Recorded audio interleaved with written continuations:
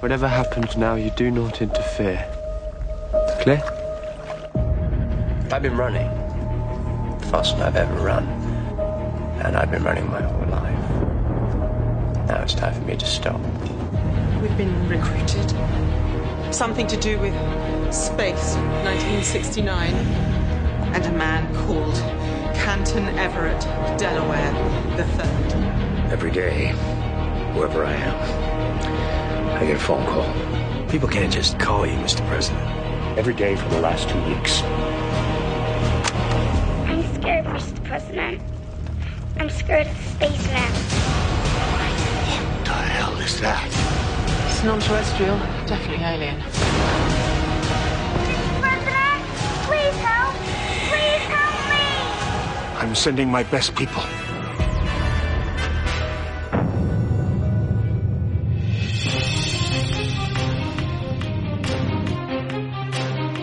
The Discussing Network presents Discussing Who, a Doctor Who podcast. I am Kyle Jones, and we are back to review The Impossible Astronaut.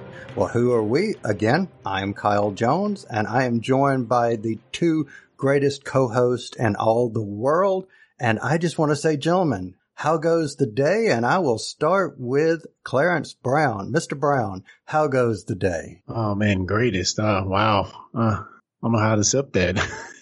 I'm doing great, man. Glad to be here, as always, to discuss this episode of Doctor Who. So, yeah, I'm doing good, man. Awesome. Awesome. Mr. Lee Shackelford, how goes the day? Very well indeed. Very well. And hope you are the same. I am the same. I am glad to be back discussing Who with the two of you. I know we took off last week and we are back ready to jump into the 2011 series of Doctor Who. So, gentlemen, I don't have any news, but I'm curious if the two of you do. Any news that you guys know of? Yeah, I have no Doctor Who news, that's for sure. Mr. Brown, what about you? Nothing for me, sir. All right. So, since we don't have any news, I think it would be just appropriate for me to say, if you have not seen The Impossible Astronaut, put us on pause, go out, watch the episode, come back, because from this moment forward, spoilers. Spoilers. Affirmative. Spoilers. Spoilers. Affirmative. Spoilers. Alrighty, the spoiler warning has gone out and we are back to review The Impossible Astronaut. This is the first episode of the 2011 series of Doctor Who, first airing on the 23rd of April, 2011. It starred Alex Kingston as Dr. River Song and co-starred Matt Smith as the 11th Doctor, Karen Gillan as Amy Pond, and Arthur Darvill as Rory Williams. I will also mention that due to her passing a mere 4 days before the initial broadcast, this episode was dedicated in memory to Elizabeth Sladen. So, summary view. Clarence Brown, I'm going to start with you. Summary view. What did you think of this episode? Really enjoyed it. I think it sets up an excellent mystery, which if I'm remembering correctly, may carry on to the rest of the season. So yeah, I really enjoyed that setup and a lot of fun things in this episode. We got to see America, or at least their interpretation of America. I don't know if it was really shot in America. I'm sure we'll talk about that. Yeah. And I think at least 2 times in this episode, I think they broke their own rules. So was they just previously established in, or iterated in the few episodes back. So I'm sure we'll get into all that. But overall, I really enjoyed it. Awesome. Awesome. So as everybody can tell, I'm like so psyched up about this. I've got my coffee. I'm just so excited because I get to now say, Lee Shackelford, summary review. What say you? I don't get that either, but yeah, it's wonderful. It is a delightful, start to a 2-parter, and what a cliffhanger. It's I guess to take us all over the place and have some fun with being in the Oval Office. It's just it's just a wonderful romp and some wonderful witty dialogue, which I always appreciate. So, but yeah, watching it this time, I was struck by the fact that we've been talking about what in the world the rules of time travel are on this show. And I'm with Clarence. They are clearly whatever we need them to. Yeah. So, yeah, we'll get into it. I'm trying to debate here. Did I like this episode? Yes. 100 million billion %. This gets into the ultimate quotable series of Doctor Who. And I am for it. I'm here for it. I'm there for it. I'm wibbly wobbly back and forth for it. Oh yeah, this is like, oh, so much fun. So much fun. And I know we're going to get into it, but yeah, I loved this episode. So opening scene, and I want to start this time, Lee, with you.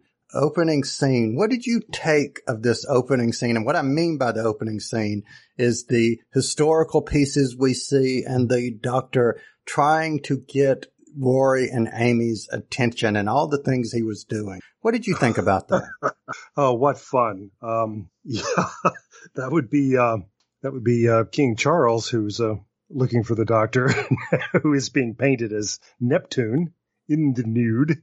Yeah. And he's hiding under the painter's hoop skirt, which is, that's just quite a gimmick in itself. And then we leave there and pick up on, Amy and Rory, who are reading a history book, and they talk about him getting away in a balloon. And apparently he's part of the Great Escape, except that he takes them right into the commandant's office. So that's a bad thing.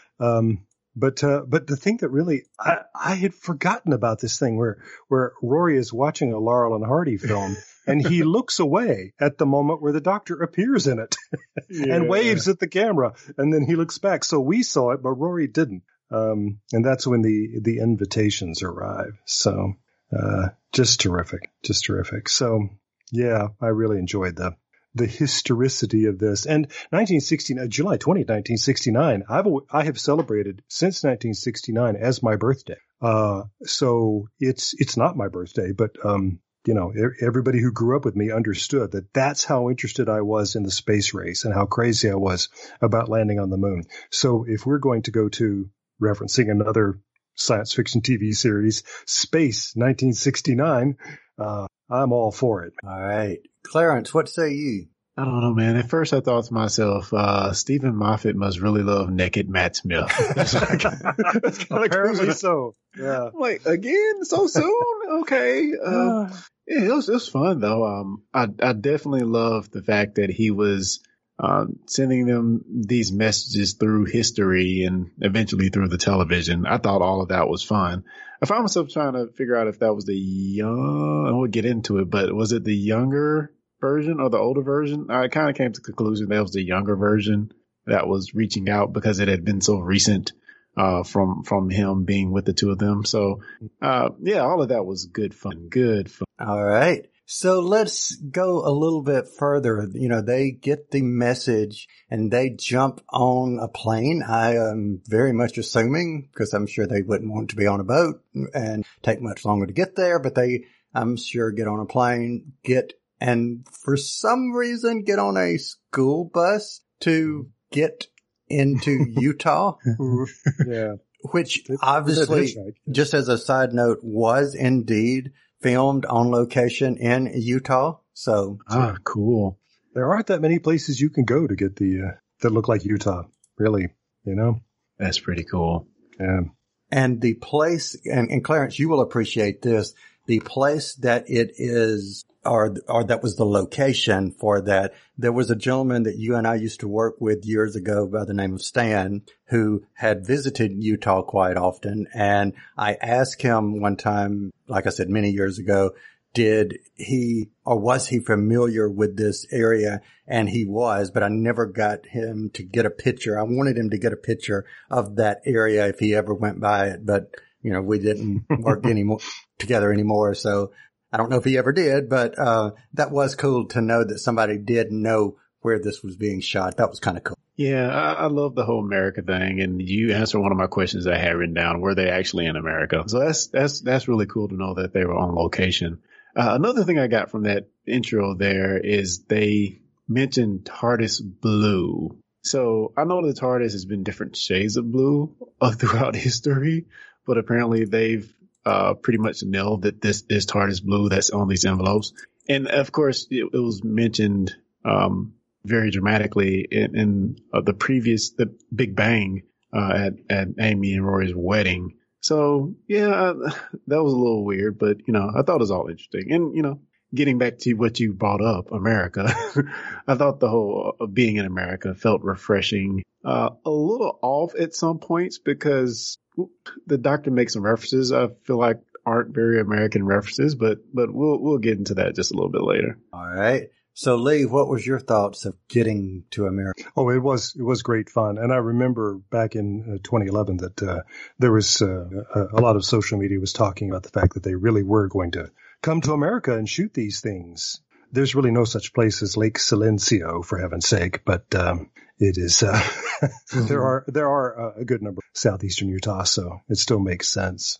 Clarence, you had mentioned TARDIS Blue. If you do a Google search for TARDIS Blue, you can find several versions of the Pantone color of TARDIS Blue, which one is 2955C. So FYI for anyone who would like to know what TARDIS Blue is. Building a website. Yeah, indeed. But considering blue, I want to talk about the arrival that was someone dressed in blue jeans and had a gun who just happened to shoot off the Doctor's new Stetson hat. River Song arrives. So let me just say I was happy about that, obviously.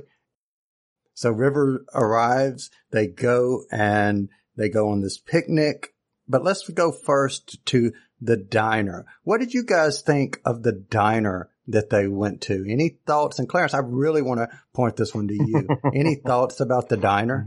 Yeah, I had the question, is this the same diner we'll see in the future episode with another Doctor and another companion? I figured it was, but I wanted to get confirmation from you guys. Indeed. Yes. You're 100% awesome. Correct. Yep. The feels. Yep. Hence me saying I'm pointing it in your direction. Okay, yeah. Because I had wondered because it's a set that would be easy enough to build, but it is. It's near the Millennium Center in Cardiff, so. Is it a set or an actual place? It's a set. Yeah. Wow. Yeah. It's in Cardiff. Yeah. Yep. And had I known this when I was there, I could have gone there. I'm learning that now. Anyway. And at one point in the future, he will once again refer to this episode of being there with Amy and Rory. So that's awesome. Which is awesome. But yeah, we see them compare notes and they've got these envelopes. One has number 3, one has number 2. And then of course we're waiting to find out who has number 1 and who has number 4. So we go on a picnic and we get to the picnic and we see the first sight of what we now know to be the silent question. And Lee, I'm going to point this one to you first. This is the first time we see these creatures. We didn't know they were the silent at that time. But what did you think of the visual of seeing this new alien? Any thoughts? I'm still where I was in 2011. I'm still kind of, they're intriguing, and I love the convention that you forget them as soon as you take your eyes off of them. That's fascinating. You could argue it's sort of yet another variation of the Weeping Angels thing, kind of. Yeah. But still, that's really a great idea. I guess I am still waiting for an explanation of why they're wearing 1960s business suits. They're not trying to blend in with anybody. It's just sort of a. I think honestly that it's a Men in Black joke. But if so, it's. I'm still waiting for somebody to laugh too.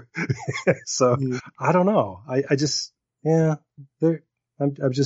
the silents themselves are not as interesting as as their impact, as the things that happen. Yeah. So that's mine. What about you, Clarence? What do you? But you're exactly right on the Men in Black thing. I never thought about that till you mentioned. They have a little thingy they shoot at you and you don't remember what happened. And I also thought that the look of the silence looked very much like what we think of as the stereotypical alien found in Arizona back in the day. It had that very stereotypical look. And maybe I think they may have did it because we are in America, possibly. But yeah, I don't think the look was anything special in particular. I do like that they're kind of tall. I think that's cool. Kind of lanky. Reminds me of Doug Jones. As well it should. And I wonder if this is the time to talk about Marnix van der Breke, who is the dancer that you're seeing in there. He is sort of one of England's Doug Jones guys, because he's played a lot of critters like this. He's a ballet dancer, and he is 6'7". Oh, wow. Wow. And just look at the silence. I would say he is 6'7" and weighs what? 98 pounds? But that was about right. But what a wonderful name, Marnix. I think that's how you'd say it. He's from the Netherlands, Marnix van den Broek. Anyway, that's him. So Clarence, I think you hit on something. Well, you both have brought up very interesting points, but what I took from that, I kind of will expound on what you said. I agree that it looked like the stereotypical, Area 51 alien from, finding wherever Area 51 is. But I love the fact that you didn't have it as a smaller creature. You had this very tall, lanky creature that is then in a tuxedo that just was really weird. But what I really liked about them was the rattlesnake sound that you heard when every time you saw them, you heard this that it was really, really creepy. That to me sounded more creepy than seeing the alien. Yeah. Which I didn't even. It had to be pointed out to me, but yeah, now I can't not hear it. And I think it's wonderful. It does feel like that's one of those, almost genetic memory, like a primal instinct that we have. We don't like that sound. And they used it to good effect here. It gets you deep down. Did you just mention Area 51? Did that went by in a hurry somehow? Yeah, I did, just briefly. Because I was thinking about Area 51 when they were going to the American Southwest, but Area 51 is in Nevada, and they're going to Utah. And I thought, well, is this going to be? Nah, it's not connected. And then the school bus that Amy and Rory have hitchhiked on is bus number 51. Way to tie it all in. Very interesting. Now, let me ask you what you guys thought about seeing this astronaut start to emerge from the water, and the doctor is saying, okay, you guys just stay here, and starts to walk toward this astronaut that's coming out of the water. First of all, there is an astronaut coming out of the water for the most part. So, Clarence, what did you think when you saw this? What was your initial reaction? Not much more than the fact that they kind of laid the seed when the doctor, who we come to know as the older doctor, is in the diner, and he mentions 1969. So by the time we see the astronaut coming out of the water, we're starting to try to piece it together, even though we don't really know what's going on. Like, okay, we have some type of connection here. But of course, I couldn't silence my memory of the future of what happens on this. So I knew who it was in the costume. So yeah, it was a little hard for me to watch it at this point. I'm pretty sure the first time I watched it, I was like, what in the world is going on? But yeah. I couldn't erase my memory on that, seeing it this time. All right. Lee, what say you? Oh, I just love that. This image of spacesuit coming out of the water. We know those two things don't go together. So it's just, what the hell? I could only be more surprised if it pulled out a gun and shot somebody. Oh, well, there we go. I have, in fact, seen that spacesuit like that being used underwater, however. Interesting. Yeah, because I'm from Alabama. And before 9/11, you could tour the training parts of the Marshall Space Flight Center, where astronauts are trained for many things, including in the Giant Neutral Buoyancy Simulator, which is an immense swimming pool. But for a long time, through the whole of the space shuttle mission, they had a complete 1-to-1 scale model of the space shuttle. Wow. Submerged inside that pool. And all of the astronauts who went into space to work on the space shuttle missions, if they were going to go outside, if they were going to EVA for any reason, they had to train in the Neutral Buoyancy Simulator in Huntsville, Alabama. And I was there one time when they were training, wearing their their spacesuits working underwater. Wow. What a freaking name for a pool. Yeah, The exactly. neutral buoyancy chamber. Yeah. Yeah. That That's actually awesome. really sounds like some sci-fi name somebody came up with. I'm sure they all call it the pool or something. But, yeah, but it was just too bad because, man, neutral buoyancy. I mean, geez. Every time. Yeah. Yeah, exactly. Oh, so I remember, and Clarence, I remember when you first saw this the first time. I remember the next day or right after you had watched it, the next time I saw you, you basically sat down and you said, I think you said something like, I'm just going to say it right now. That just didn't make any sense. It was good, but it just didn't make any sense. I have no clue what's going on. And I remember hearing that, just grinning from ear to ear saying, oh, I just can't wait. But yeah, not knowing what's coming, it definitely has a crazy feel about it, a mad, crazy feel about it. And you really can't put your finger on where this is going. But, you have the breadcrumbs there that you definitely see after the fact and coming back to watch it. But yeah, I'm pretty sure I was like that my first time seeing this. So here's the thing that really got me about this. I remember watching this, and after it was over, well, even from this scene right here, my mind was blown first time watching it because I was thinking, is Matt Smith leaving and we don't know about it? And on top of that, I was thinking, this is like a finale. This is something big, and this is the first episode of the season. Right. And watching it again this time, I remember us talking when we reviewed The Big Bang, and we were talking about how Moffat had raised the stakes and basically rebooted the universe at the finale of Series 5 or the 2010 series. So here we are in just a series later, 2011, and we start off with a finale. Yeah, it really, you have to say, wow, way to start the season, killing off the central character. Yeah, exactly. Yeah, that definitely a great fashion to kick things off. And let me just mention that Viking-esque burial at Lake was very beautiful. Like I really want a screenshot of that because it's just a beautiful scene. I just read something that I think is lovely about this. It's part of the magic of cinema that just happens in the editing suite, but they really wanted that to be at sundown, but they hadn't thought about the compass points, the sunsets over the desert in that location where they're faced in the wrong direction. So they waited until the next morning and filmed it at sunrise. Oh. But when you cut it in to the lengthening day, it looks like it's happening at sunset. Oh, that's smart. Isn't that nice? Yeah. So we couldn't have gotten to the point of having that scene as far as the story goes without a certain character by the name of Canton Everett Delaware III. And I actually learned something that I didn't know in doing research for this, but what was really cool seeing him again is the fact that Clarence, you and I got to see this gentleman that played the younger Canton at the last Con Castabras. Yeah, he was at Con Castabras. Unfortunately, it seemed like he talked more about Supernatural than Doctor Who. Yeah. But it definitely was cool seeing him there. And I've seen him he was in the Doom Patrol since. So I've seen him in a few things now. He is one of the workingest franchise. I mean, he was in Firefly. He was on, I think he was in the Battlestar Galactica reboot. He's just been all over the place.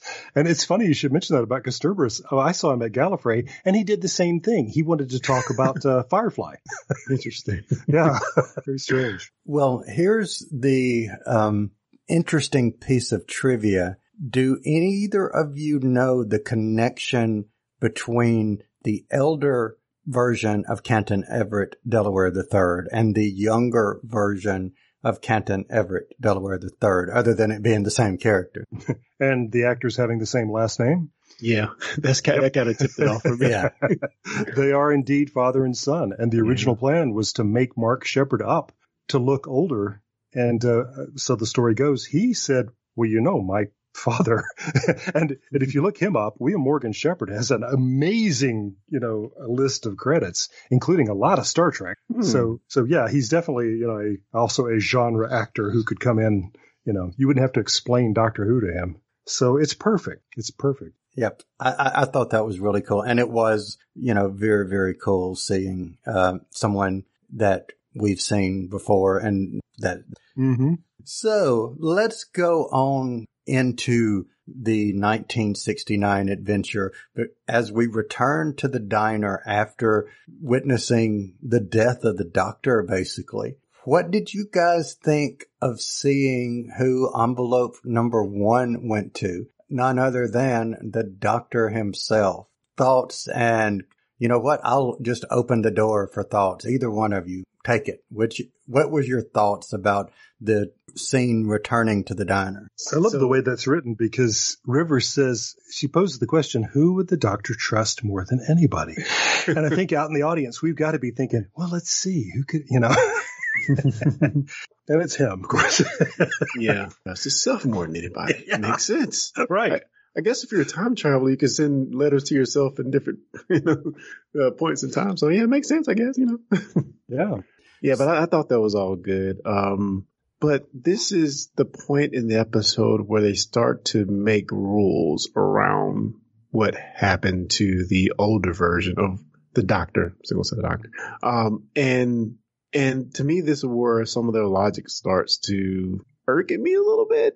Cause I think it's River that makes the comment that the Doctor cannot know about itself, or she said know about, but I think she pretty much meant see himself or come into contact with himself, or it will cause the collapse of the universe. I'm like, huh? I'm like, what? Yeah. That seems like kind of an exaggeration given all the handing off of Amy and Amelia that we just saw in the last episode. Yeah, we just saw the Doctor see himself die in the last. Yeah. And as Rory says, well, to be fair, the universe did explode in the last. Yeah, true. But it wasn't cause and effect. That's not why it did. Yeah. And it struck me for the first time watching this too that if we're going to be serious about the Blinovation limit, the Blinovitch limitation effect, and clearly we're not anymore, except when River says this now. Massive spoiler for episodes ahead. But now that Amy has told the Doctor that she's pregnant, told the audience that she's pregnant, River shouldn't be touching her either. So, when did so much? But when did she? Okay, so did I miss something here? When did she say she was pregnant? At the end of this episode. Toward the end of this episode, yeah. Yep, she did. Yes, yes, you're right. Doctor, I have something to tell you. Yeah, I can't wait. I gotta tell you right now. And he's already made the smart remark that she's gained a few pounds. He said, but I didn't mention it, did I? Yeah. Oh, they hinted at this so hard in this episode. She's getting sick. Yeah, I keep getting sick, yeah. And I love the sympathetic, now that we're looking back from where we are, that River starts to get sick too. I just thought that was fascinating. Yeah. So let's go back real quick to the diner because we went over and I'll go ahead and say my favorite scene was when the River slapped the you-know-what out of him. I loved that. Yeah, that indeed was a great reveal. And this is one of the times I feel like Doctor Who does just an excellent use of time in a time traveling show. Moments ago we saw this dude decimated, meet his maker, and then all of a sudden he's walking out the bathroom oblivious to what's going on. Yep. So cool. Yeah. It's, and again, props to Alex Kingston as always. The look on her face, man, she is boring a hole in him with her eyes. And he says, I guess that was for something I didn't do yet. And she says, yeah. And he says, well, I'll look forward to it.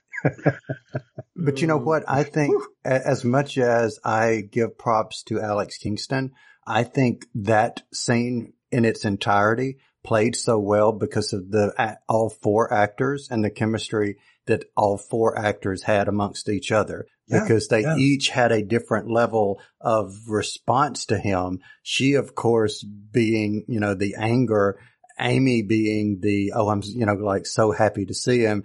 I took Rory as being like, okay, halfway confused and halfway I'm ready to believe anything because I've seen anything kind of thing. Yeah. Yeah. The way they block that is exactly what you're saying. They put Alex Kingston right up in his face. Karen Gillan is a step away, and Arthur Darvill is in the background, and all he can do is sort of pace. Like, I don't even know if I should be in this, you know. It's perfect. It's a perfect little picture of their relationship in that blocking. Yeah, I kind of got the feeling from Amy that while she was happy to see him, she was already, starting to feel distraught because she knows what's coming, It seemed like she was wearing that heavier than anyone else in this episode. I agree with you. I think you're right there. Yeah. Yeah. So I'm going to answer your problem with the rules of time. I think though that answer or that problem can be solved by one rule. The very first rule, the doctor lies. And so and River will say herself, the doctor lies and so do I. I have to. We're time travelers. So another get out of jail free card. Yeah. I don't like it for that exact reason. It's just, that's no. Well, let's take it a little further. Sorry. No, we're good. We're good. Since you're talking about things we don't like, let's talk about someone who has historically been a president that people have looked unfavorably upon, but I would imagine as time has progressed that history may not look as unfavorably toward him, Yeah. It's all relative. It's all relative, and experiences change. I'll just say, new experiences might shed him in a better light because you see things worse. But anyway, I'll just say we're in 1969. We're in the Oval Office with Richard Nixon. So how did you guys feel that this guy pulled off playing Richard Nixon? Thoughts? And Clarence, what say you? Did he do a good Richard Nixon? I think he played a very good stereotypical version of what probably most of the world think Richard Nixon is. So in that aspect, I thought it was well done. They kind of underlined the whole thing by having the tapes be very prominent there in the Oval Office. So if it's acting that gets you, some of the things around the time frame kind of solidified it. The big reel-to-reel tape recorder on his desk. Yeah. Yes. And my understanding is that every president since FDR, including FDR, had recorders in the desk. So we like to hang that on Nixon, but yeah, that is Stuart Milligan, who is an actor that I very much enjoy, American actor who does a lot of British TV. He has also played Eisenhower, so that's kind of fun. But he doesn't look like that at all. So they really went way out of their way to make the very distinctive nose and ears of Nixon. So I didn't know until I saw it in the credits. I said, holy smoke, that was Stuart Milligan. I know him as Jonathan Creek's boss on the magician Adam on Jonathan Creek, that British TV show. But he's done a lot of other things as well. Anyway, Stuart Milligan. But yeah, and I think he had the voice down to a science. Oh yeah. Yep, I agree. I thought he did a good job, and I'll second what you said, Clarence. I think he was the typical, stereotypical image of what people envision, Richard Nixon to be. So I think he did an awesome job. But not Rich Little's impression of Nixon. I mean, he's not the cartoon Nixon. He was, you got the feeling this is really him. Yeah, exactly. Yeah. Now, one thing that I'm curious about, and I want to see if you guys know, because I did not have time to Google this and see if I could find the answer before we started recording. So my question is, the Secret Service, would the Secret Service in 1969 have been integrated? I want to say chances are no. But I was curious if I would like to believe that would have been nice that if they were, but I would think that they probably wouldn't have been in 1960. I kind of think they probably were. But it's an interesting point. I really don't know. Yeah, I personally think they probably would be at that point, even if it's just like the one. Yeah. Good point. Good point. You know, last time I took up Washington D.C. is my favorite place to go as a tourist. I just love it. The last time I was there, I learned something that I didn't know. Which branch of the government is the Secret Service responsible to? My gut says executive, but I'm going to say, because you asked that question, I'm going to say the judicial. I only know because I'm looking at it right now, but go ahead and leave. No, say it, because it's Homeland Security. Actually, that's true. They are now under the purview of Homeland Security, but their initial call is from the Treasury Department. What? Yeah. Which tells you everything you need to know about America, ladies and gentlemen. but yeah, they're here to protect the money. That's and the president. Interesting. When were they integrated? You really got me going about that now. I mean, because I think about Ronald Reagan's remark about the Army being integrated during World War II, and he kept telling that story. It's not true. It's just not true. So 1969? I don't know. I think it would probably be along the lines, if we look at it realistically, on paper, it's probably, yes, they would be integrated on paper. But I would be curious to know when the first person of color was a secret agent. Yeah. For Secret Service. Right. Yeah, and I think what you look at that scene, you have to say, it looks like that guy was in charge, which probably wouldn't have been likely. Yeah, they were definitely taking orders from him. That's true. Which was interesting how Canton comes in and just kind of, puts the whole Secret Service in their place with his comment of, okay, Mr. President, which one do you want to listen to? The guy that let this guy walk into to the room, or the guy that's talking? Which one you want to listen to? Yeah, that was a good point. It's a lovely bit of dialogue, and I did think I have to hold that whole scene up as one of the examples of great Stephen Moffat dialogue in here. He says, no, I think you should trust him. Good. It's logical. And if not, I'll shoot him myself. Yeah, that was good. So my quick Google search on the first Black Secret Service agent was an American named Abraham Bolden. The first African-American Secret Service agent assigned to Presidential Protective Division was appointed in 1961 to JFK. 61. Interesting. Even better. I was thinking it would be later, but it was before. So cool. Yeah, 61. How about that?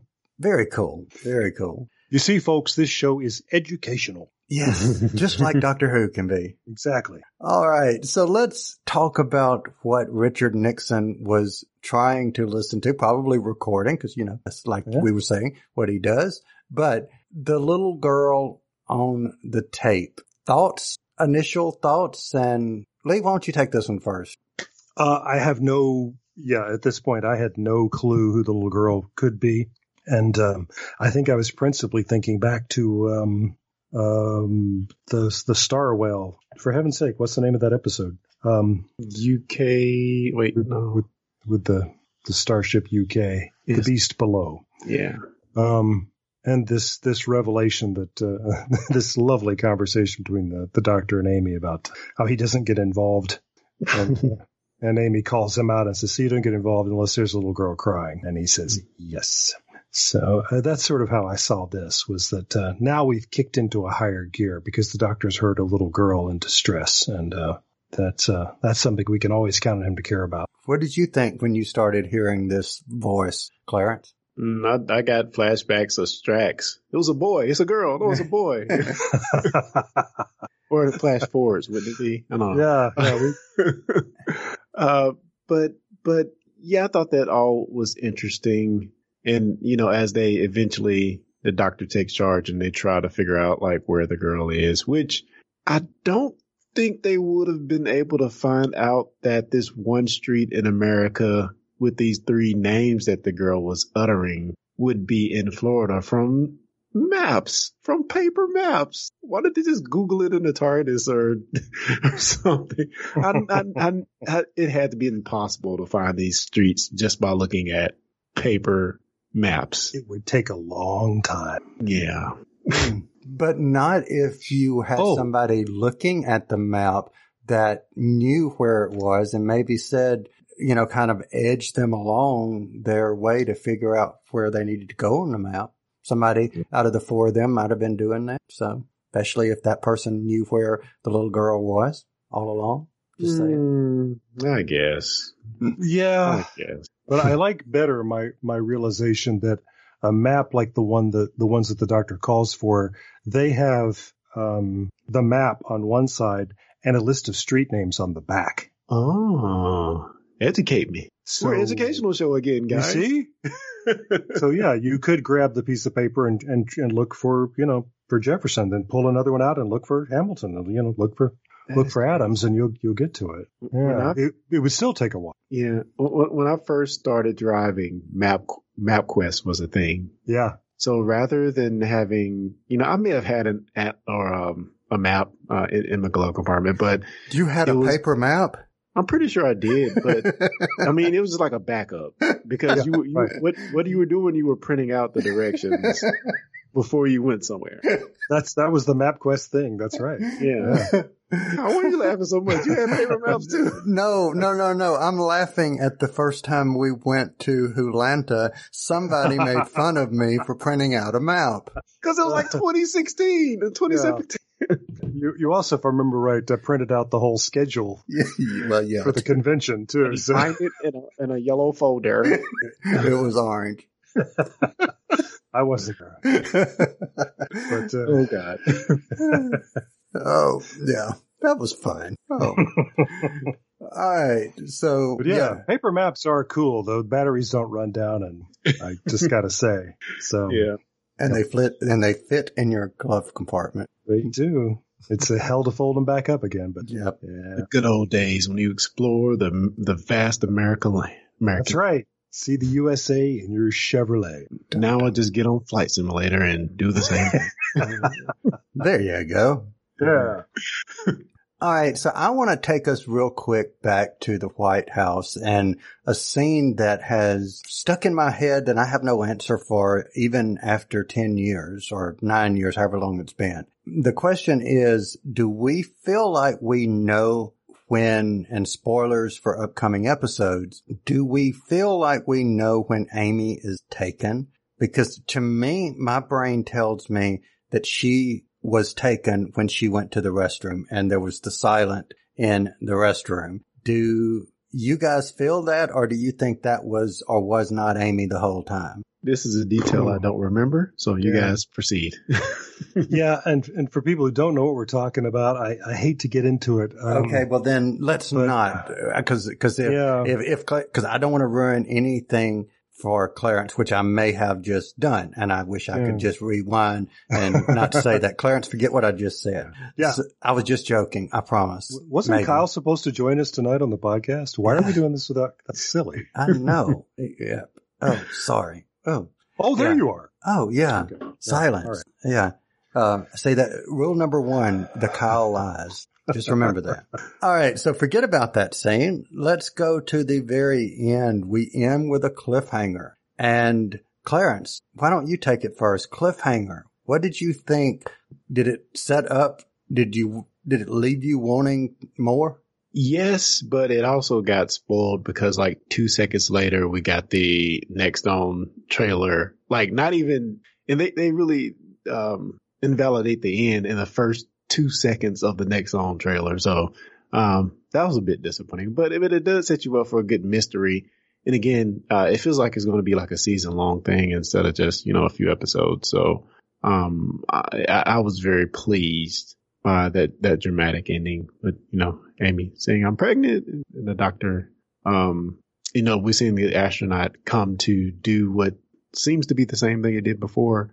To the doctor. So, I felt that was very dramatic and fun. All right, Lee, what say you? Well, yeah, watching it again, I did something that I think I had planned to do back the last time I saw it, which was back that ending up and watch it again. So I watched the whole episode through, but I watched those last minute or so twice because I really wanted to see if it was possible for Amy to have seen the face of who is in the suit before she pulled the trigger.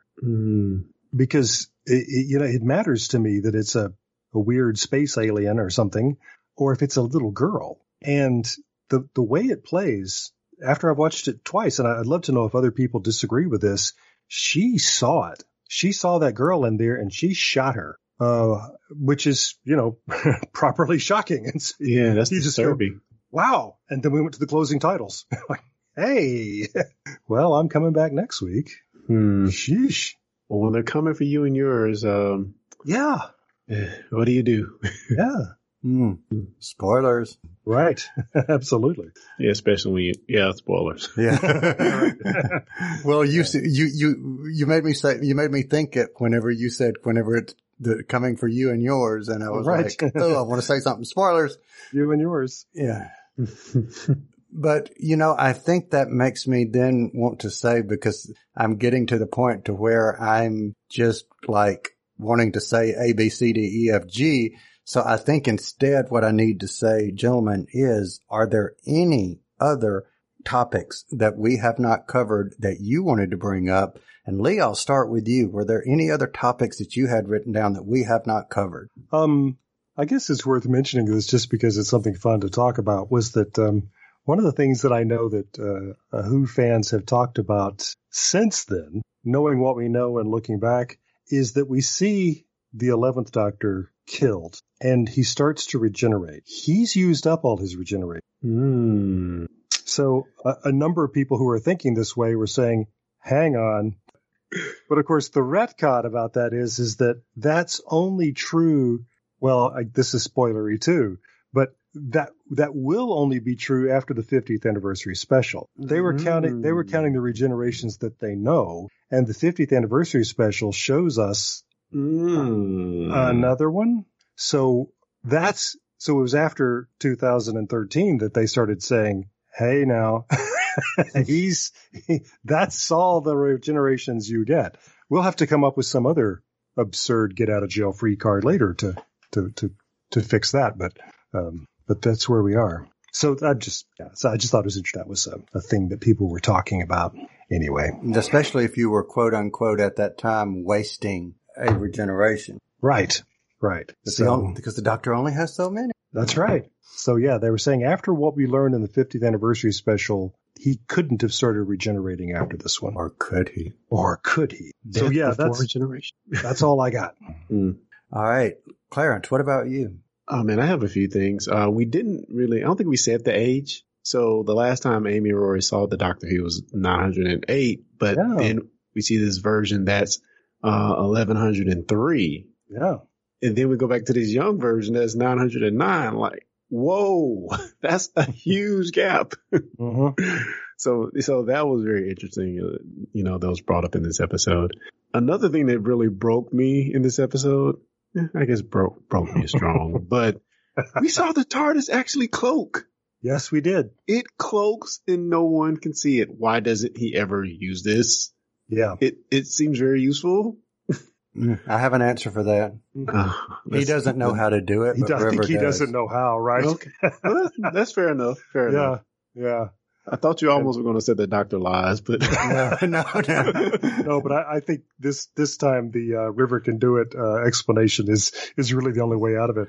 But it's kind of a little wink for people who know a lot about the making of the series, because in the early pitches for the show, the early drafts of that first script, one of the ideas was that the TARDIS is invisible, which was going to be their way of doing this TV show that would travel through history, because the BBC already has these giant stocks of costumes and props from, all world history. And, but they have to have a spaceship. So let's just say that it's invisible. And I'm glad they didn't go that. Oh man. Oh yeah. It wouldn't be as fun not having I can't, I choose not to wrap my head around. No, that's. How could you live without TARDIS blue? Exactly. Yeah. Even when it was gray. Yeah. Pantone 2955C. That's right. By the way, my wife saw me recently by repainting some of our kitchen cabinets, and because I was out, and when I came back, she showed me the color and she said, "I thought you'd approve." And I said, "Oh, yeah. Stay married to the good ones, There you go. It is something old, something new. Something borrowed. And cabinets blue. and cabinets blue. Yeah, beautiful. Envelopes. I am very tempted though to cut out that because I've got a good print of the phone, the actual sign that's on the phone, and I need to put that in the kitchen somewhere. Yeah, Cool. police will answer. All right. So Clarence, you have some more, I believe. Yeah, the only other thing, I guess, and I can save, I guess, one of the other things for my scene, but the doctor demands Jamie Dodgers to the American Secret Service agents, and I'm sure they were scratching their heads. Oh? I didn't even think about that. It'd be hard enough for them to get a fez, but yeah, Jamie Dodgers. Oh, yeah. Yeah, somebody needs to jump on a Concorde. And Yeah. And Delaware, of course, says, bring him his maps. oh, man. Your time's up. Well, I still don't have my fez. All right. So let's go into our favorite quote. Lee Shackelford, favorite quote. Well, I have two if I can.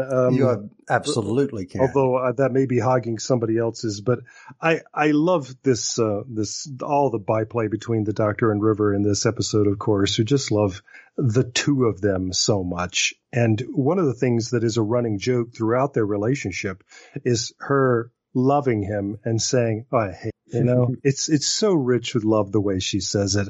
And his response is always, "No, you." Well, in this one, she's inside the TARDIS and says, "I hate him." And he's in the Oval Office. And when she says it, he says, "No, you don't." As if he can hear her. It's just like, this is the moment. I know she's saying it right now. So I'll just go ahead and say, "No, you don't." Oh, man. But this is also the only one of the few times when you see him really engaging in the flirting game with her. But once he's taken them to the right place in Florida, he says it's the only place in Florida, probably all of America, with those 3 street names in the same junction. And Dr. Song, you've got that face again. What face? That he's hot when he's clever face. This is my normal face. Yes, it is. Oh, shut up. Not. Oh, wow. Wow. This is my normal face. I love it. How about you, Clarence? Favorite lines? Oh, well, mine aren't as in depth, I don't think.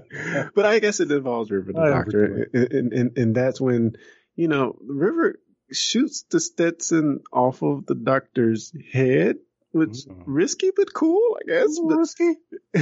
But before that, the Doctor tells Amy and Roy, "I wear Stetsons now. Stetsons are cool." So I love that line. It's, the Doctor he was full of himself this episode, I feel. He really is. I think he was, So it was fun, though.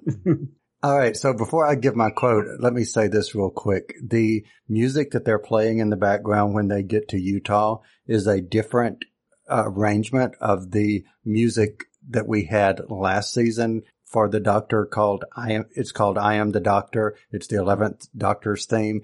This version is called The Doctor in Utah. So, just FYI.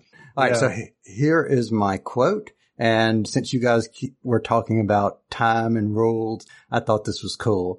The Doctor says, "Time isn't a straight line. It's all bumpy wumpy. There's loads of boring stuff like Sundays and Tuesdays and Thursday afternoons. But now and then there are Saturdays, big temporal tipping points when anything's possible. The TARDIS can't resist it." I just thought that was. Yeah, that is cool. All right. Word food there. So favorite scene. Clarence Brown, this time I will start with you. Favorite scene. I have to go back to which I guess was a sad scene, but the burial at Lake, I guess, the whole Viking-esque scene. I thought that just looked beautiful. Cool. All right. Lee Shackelford, what say ye? Yep. That's going to be mine too. I love the Viking funeral. It's completely unforgettable and stunningly gorgeous. And no matter what's happening, you have to feel sad. My understanding is that Karen Gillan got really wrapped up in that she was feeling it all so that it was, she couldn't disengage with it after they said cut. She was still, so yeah. And she did a great job of portraying my friend is dying. Mm-hmm. Yeah. She did a very good job at that. She was really in it. Yeah. In the moment. So my favorite scene, even though I love the slap, I have to say it's exactly what you guys said. I will take it though just a little differently as a reason. And my reasoning was my brain was melting as I was watching it because you just killed off, as you guys said earlier, the main character of the show. What, how, explain? I don't, so beautiful, everything you just said, but yeah, because of the brain melting. So final rating, and you know what? I'll go first on this one. Final rating, I'm going to give this 5 spacemen in the lake out of 5. So Clarence, what say ye? Final rating. I forgot to pick an object. I will say 4.8. I don't know, presidential tape recorders out of 5. Yeah, that's a good one. All right, Lee Shackelford, what say ye? I was going for the same number, and because my sainted father drew maps for a living, I'm going to give it 4.8 paper maps of Florida. Awesome. Hey, and Cal, just a real quick honorable mention on, we did scenes and quotes, but Lee mentioned it earlier, but I just wanted to bring it back up when the doctor mentions the extra pounds on Amy. It's like they were going back and forth at each other a little bit, but the doctor was extra mean because Amy, she made the comment that, 1103, you were 908 last time I saw you. And then the doctor makes his comment about her being fat. So it's just like, you're old, you're fat, Right. Exactly. Like, whoa. So weird. Now also, this is sort of a bonus just for those of us who love Alex Kingston, who can I say she just looks incredibly hot in those jeans? Can I say that? Is it? I can say that because I just did. Yeah, I just did. And wow. And Alex, there's a scene where she and not Matt Smith is in the NUDE, and apparently it was filmed but cut. And I don't even know what the context. But there is a tiny little piece of it that survives because it was in the trailer for season 6. Promising us that we were going to see that, and then the series didn't deliver. Just saying. The trailer lies. The trailer lies, yeah. So you have to watch the Amorous Adventures of Moll Flanders if you want to see that much of Alex Kingston, but anyway. There you go. Since we're saying honorable mentions, I watched this on HBO Max, because I may have this bought, but anyway, I was watching it on HBO Max, and I noticed that it gave the opening credits of what I was referring to with the Amy doing, my imaginary friend thing before it went into the credits. Did the versions that you guys watched, did it have that too? No, I have the BBC version, which ends with an announcer saying that coming up after this, a special retrospective on the life of Elizabeth Sladen. Oh, yeah, which to me is really heartbreaking. It's like, oh no, I don't want my video to end here because, well, yeah, I'd love to see that. Indeed. Yeah. And you know what? I don't mean to interrupt you, Clarence, but let me say this real quick. I still have not brought myself to watch that video that we were referring back in April of this year of the goodbye, farewell Sarah Jane Smith. I still haven't brought myself to watch that. So, Clarence, you were about to say something? Come on, Cal, just do it. Yeah. Now, I was just going to say that it had to be especially sad seeing that and knowing the context around her death and then watching this burial at sea for the doctor, this Viking burial. That had to be especially sad to get that right after this episode. Yeah, I do remember that, yeah. But you know what?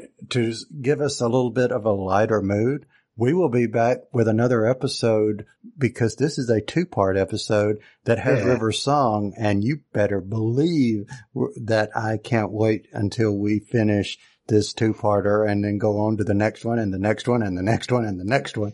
So in order for me to be able to actually let us go on to the next one and the next one, I have to ask one final question, which is, Lee Shackelford, where else might you be found on the internet? Not a lot of places, strangely enough. I'm going to have to figure out how to answer that question. You can find our audio drama serial Relativity mentioned on the Audioverse Awards, where we've been nominated for 3, count them 3, Yay. Audioverse Awards. So audioverseawards.net, that's a place where you can find me. Awesome. Clarence Brown, what about you? I'll just say, if you are on YouTube and, you like the content we do here, you should also check out our YouTube channel, which is Discussing Network on the YouTubes. So yeah, check that out, guys. Awesome. And I will leave one final parting gift, which will be to say, if you would like to check out all the shows that we are involved in, please check us out at discussingnetwork.com. So gentlemen, this has been a good day. I have had a ball talking about this, and I can't wait to get to the next one. And for everyone listening, let us know what you thought about this episode. Did you agree? Did you not agree? Let us know, and we will read your feedback on an upcoming episode. And with that, we will be back next time. You've been listening to the Discussing Network. Find out more at discussingnetwork.com. Discussing Who is brought to you by Audible. You've probably heard of Audible, but just in case, they are the world's leading provider of audiobooks. They have more than 180,000 titles. Let me say that again. 180,000 titles to choose from. Imagine a genre, they've got an audiobook. And these files play on smartphones, Kindles, tablets, in fact, over 500 different devices. Now, for fans of Discussing Who, Audible is offering a free download when you start a new Audible subscription. And you can choose anything at all from that vast library. But we know you want to get one of their absolutely fantastic Doctor Who titles, which include New Adventures of the Doctor, but also Torchwood and River Song. And they're performed for you by actors you know and love. Wonderful voices, Tom Baker, Alex Kingston, David Tennant. The list goes on and on. So try it out for 30 days. And if at the end of the month you decide Audible is not for you, you still get to keep that Doctor Who book you downloaded. So look at it this way. Free Doctor Who book. So here's how you get started. Point your favorite web browser to audibletrial.com/discussingwho. That's audibletrial, all one word, audibletrial.com/discussingwho, also one word. And that's how you get your free book. What could be better than that?